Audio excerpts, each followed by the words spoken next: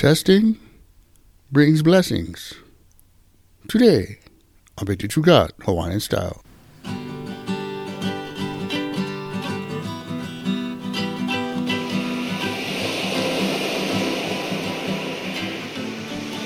Aloha Friday, everybody. I'm your host, Brother Mel. And I say thanks for listening to the show. Well, today we're talking about the goodness of God for those who are obedient and don't quit. Good one, guys. Now, I hope you had a good week.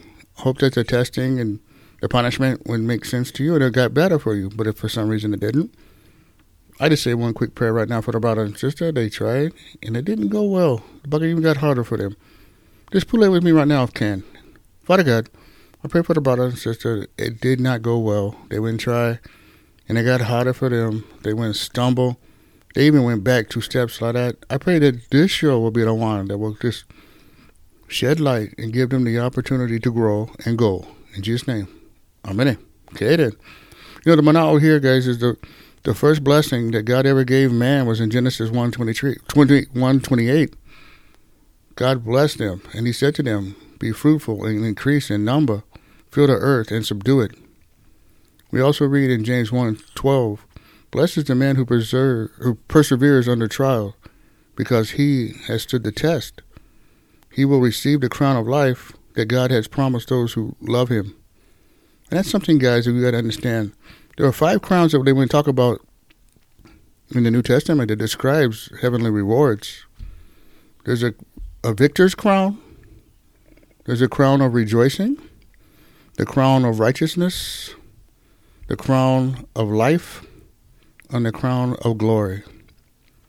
And we read in Galatians 6:9, let us not be weary of doing good, for in proper time we will reap a harvest if we do not give up.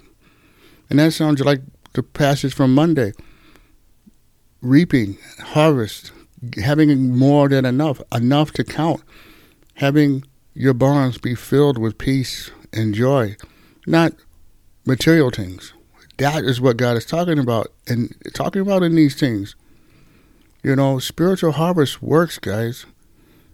And for believers, if you don't get weary, you're gonna have this harvest that is great. Only can come with God like that. And we know that God is going to bless us when we finish the trial, guaranteed. But that word win is something that I tell you guys, it is something that when God is satisfied, when he's ready for the test to be over, that is a stumbling block for every Christian. We all got to sit and wait for that win. You know, when Joseph had to wait, Joseph waited 13 years for his win. And then there were the Israelites that when get tested, they waited 40 years in the wilderness to get to the promised land. Win is a roadblock, guys, in the eyes of most believers. But what win does is it lets us know that God is solely in control. He has a perfect timing for us, and that blessing is going to be perfect and ordained at that time, and that's when you're going to get it. And when we are ready, that win will come, and the sin that could ruin it will be a blessing, and we will be under control, and we will be able to enjoy that bucket. The best part about being a Christian is once everything is over, we will be ready to use it when we are ready. And this is done in the eyes, in front of everybody, and God, including that crossing our path, the intersection of this and God's blessing for us, we're going to get it. Guaranteed. He doesn't say something and not fulfill it. We read in 2 Corinthians 9:8, and God is able to bless you abundantly, so that in all things and all times, having all you need, you will abound in every good work. Guaranteed. And that's it right there. It's a great passage.